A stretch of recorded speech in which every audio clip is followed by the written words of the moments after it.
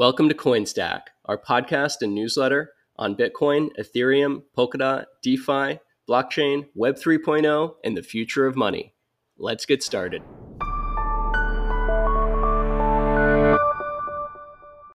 Amphibian Capital is a crypto quant fund of funds investing in the world's leading crypto hedge funds. They have researched and vetted over 150 funds and selected the best based on their proprietary scoring system, providing accredited investors with the ability to gain crypto fund exposure with just one investment. Learn more at www.amphibiancapital.com. Here is an augmented reality and Web3 technology company developing a gamified digital layer on top of the world, a metaverse for the real world. Peer is headquartered in Seattle, Washington. To learn more, visit www.peer.inc and follow them on Twitter at PeerPMC. CoinStack is sponsored by FTX. FTX is the safe, regulated way to buy and sell Bitcoin and other digital assets. Trade crypto with up to 85% lower fees than top competitors. FTX US is also the only leading exchange that supports both Ethereum and Solana NFTs. You can trade NFTs with no gas on FTX US and gas subsidized when you withdraw off the platform. Check out FTX US today or download the FTX app for Android and iOS. Welcome back, everybody, to CoinStack. This is Ryan Alice. I'm here with Mike Gavella. What's going on, Mike? Hello. CoinStack is your favorite weekly newsletter and podcast for institutional and accredited crypto investors, where we review the top news and reports across the digital asset ecosystem. This week, we've got some big news. We're covering the U.S. Treasury's blacklisting and sanctioning of cryptocurrency mixer Tornado Cash, which has raised some key constitutional questions about both the right to privacy and the right to speech. We cover BlackRock partnering with Coinbase and Hodlnaut suspending withdrawals. Thank you to our sponsors, FTX, Peer, and Amphibian Capital for making this episode possible. And we'll also be talking a little bit about the Ethereum merge, which has been scheduled now for September 15th or 16th. Mike, take us away with the top news this week in crypto. All right, crypto mixing service Tornado Cash blacklisted by U.S. Treasury. In a move that may ultimately be judged to be unconstitutional, the U.S. Treasury barred the use of privacy-focused cryptocurrency mixer Tornado Cash by U.S. persons as a matter of national security after claiming North Korean hackers used the mixer to launder stolen crypto funds. Since the announcement, the Tornado website, email accounts, and even GitHub has also been suspended. Roman Semenoff, the founder of Tornado Cash, wrote on Twitter on August 8th, quote, "My GitHub account was just suspended. Is writing open source code illegal now?" And Jeremy Allaire, the CEO of CBDC issuer, actually not CBDC, USDC issuer, recently said on August 9th, quote, "Yesterday, the U.S. Treasury designated for sanctions ETH addresses associated with Tornado Cash as a U.S. regulated FI subject to Bank Secrecy Act financial institution. Circle, together with our partner Coinbase, has restricted the movement of USDC funds in these sanctioned addresses." So this is interesting, Mike. What this is saying is that anyone that interacted with Tornado Cash in the past, prior to them even being sanctioned, is now going to have their USDC essentially restricted from being able to be moved and sold. This is very, very interesting. You know, in case you don't know how Tornado Cash works, prior to it essentially being taken offline a couple of days ago, a user would deposit cryptocurrency, let's say like Ether or any ERC20 token, and that would generate a random key. And essentially, they would then wait for those tokens to be mixed with other transactions. And then they would use that initial key that they got to withdraw whenever they wanted to in the future. Maybe they wait a few days, it would mix with a few transactions, and it would be harder to trace, although Chainalysis has shown the ability to trace even through mixers like Tornado in the past. Now, I'm personally not a fan of North Korean hacking groups like Lazarus that stole $600 million earlier this year and used Tornado Cash to essentially launder the money and get it translated into dollars and other fiat currencies. But what I am a fan of is the constitutional right to privacy and the constitutional right to freedom of speech. And so it's interesting to note that this move is the very first time in history that the Treasury Department has done something that is never done before, which is sanctioning a piece of code. It's not sanctioning a person, it's sanctioning a piece of code. Probably one of the best tweet threads that I saw this week about this is from Seth Hertling. Seth is the global head of policy at wallet company Ledger. And he says the following, quote, "This week, the US Treasury Department did something it's never done before. It sanctioned a piece of code. Weird, right? Actually, it might make perfect sense. Let's peel that onion back. Specifically, Treasury added the Tornado Cash website address and smart contract addresses to the specially designated nationals and blocked persons list, which is known as the SDN. Tornado Cash is a crypto mixer that allows people to maintain their privacy online. Prior to Tornado Cash, sanctions have only been levied against persons. It is now illegal for Americans to transact with any person on the SDN list, including any Tornado Cash addresses. Due to the legal doctrine of corporate personhood, formal business entities can also be put on the naughty list.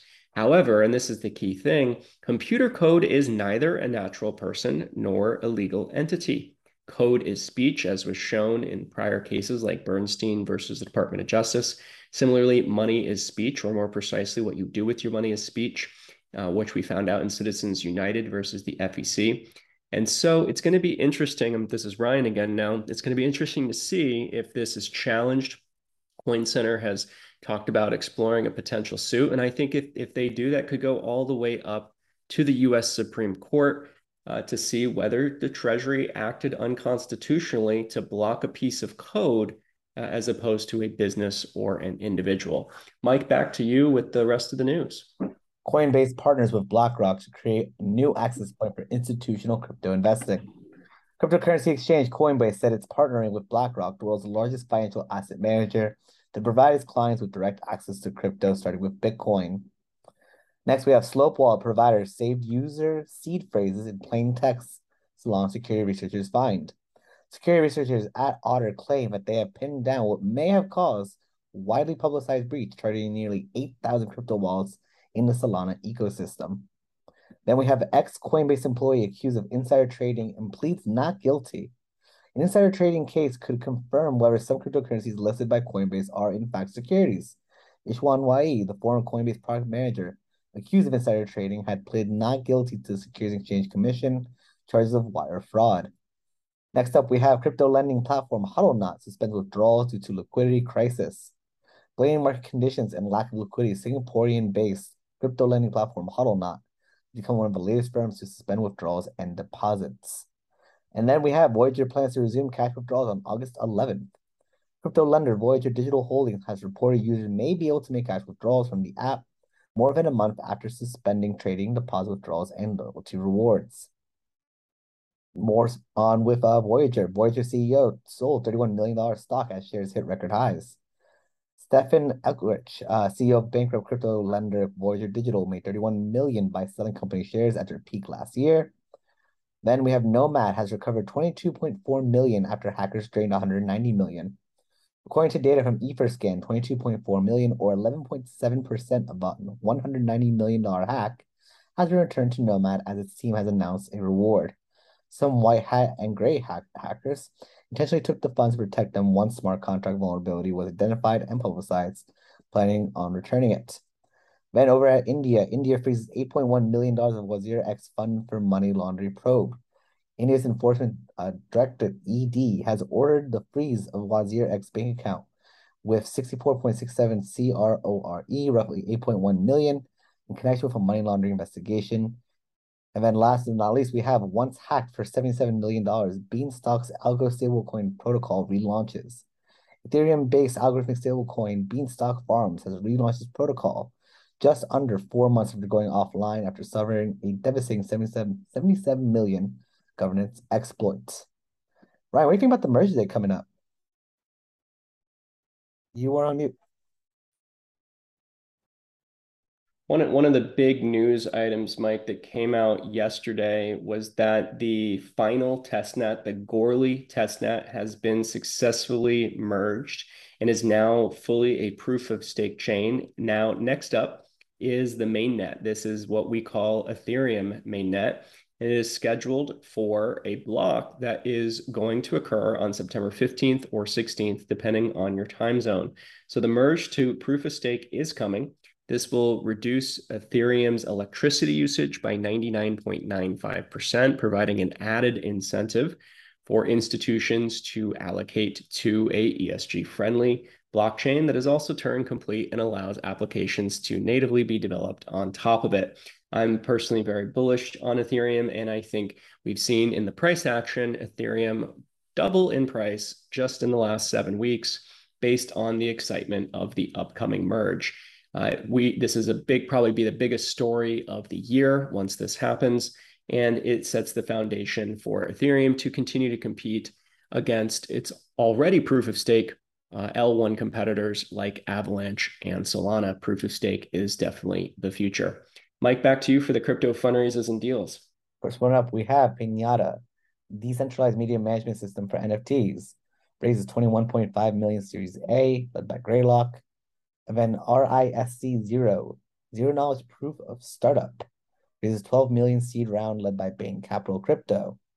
Fair.xyz, a minting service, raises $4.5 million round, led by Eden Block. Coherent, building API for human readable blockchain data, raises 4.5 million seed round, led by Kindred Ventures. Last one we have for you this week, we have Stride, Cosmos Staking Protocol, a $6.7 million seed round co-led invested by North Island VC.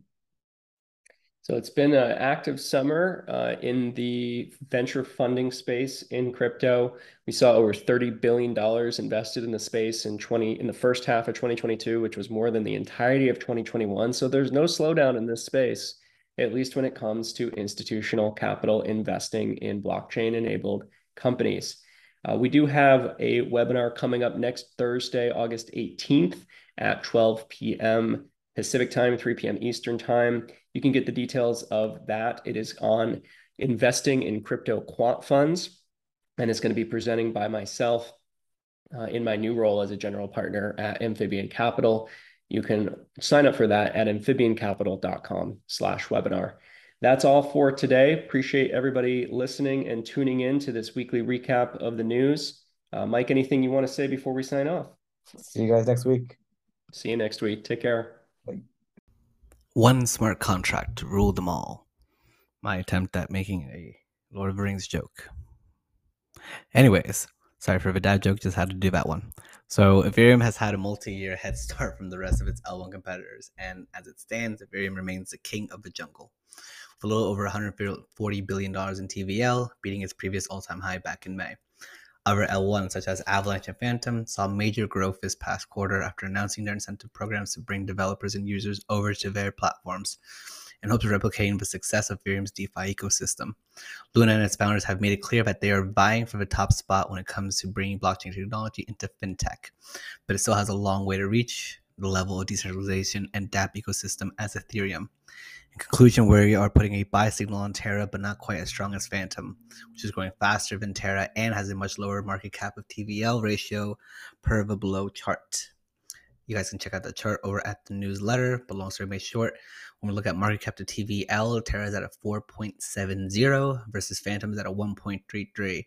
And considering that its year-to-date price change in terms of TVL, look guys, long story made short, that thing's a monster. That's just ripping everything apart. I mean, Phantom is growing crazy, but Luna is something not to ignore because there's a reason why it is so high in the coin market cap in terms of just where it stands. And so could Phantom eclipse Terra this fall?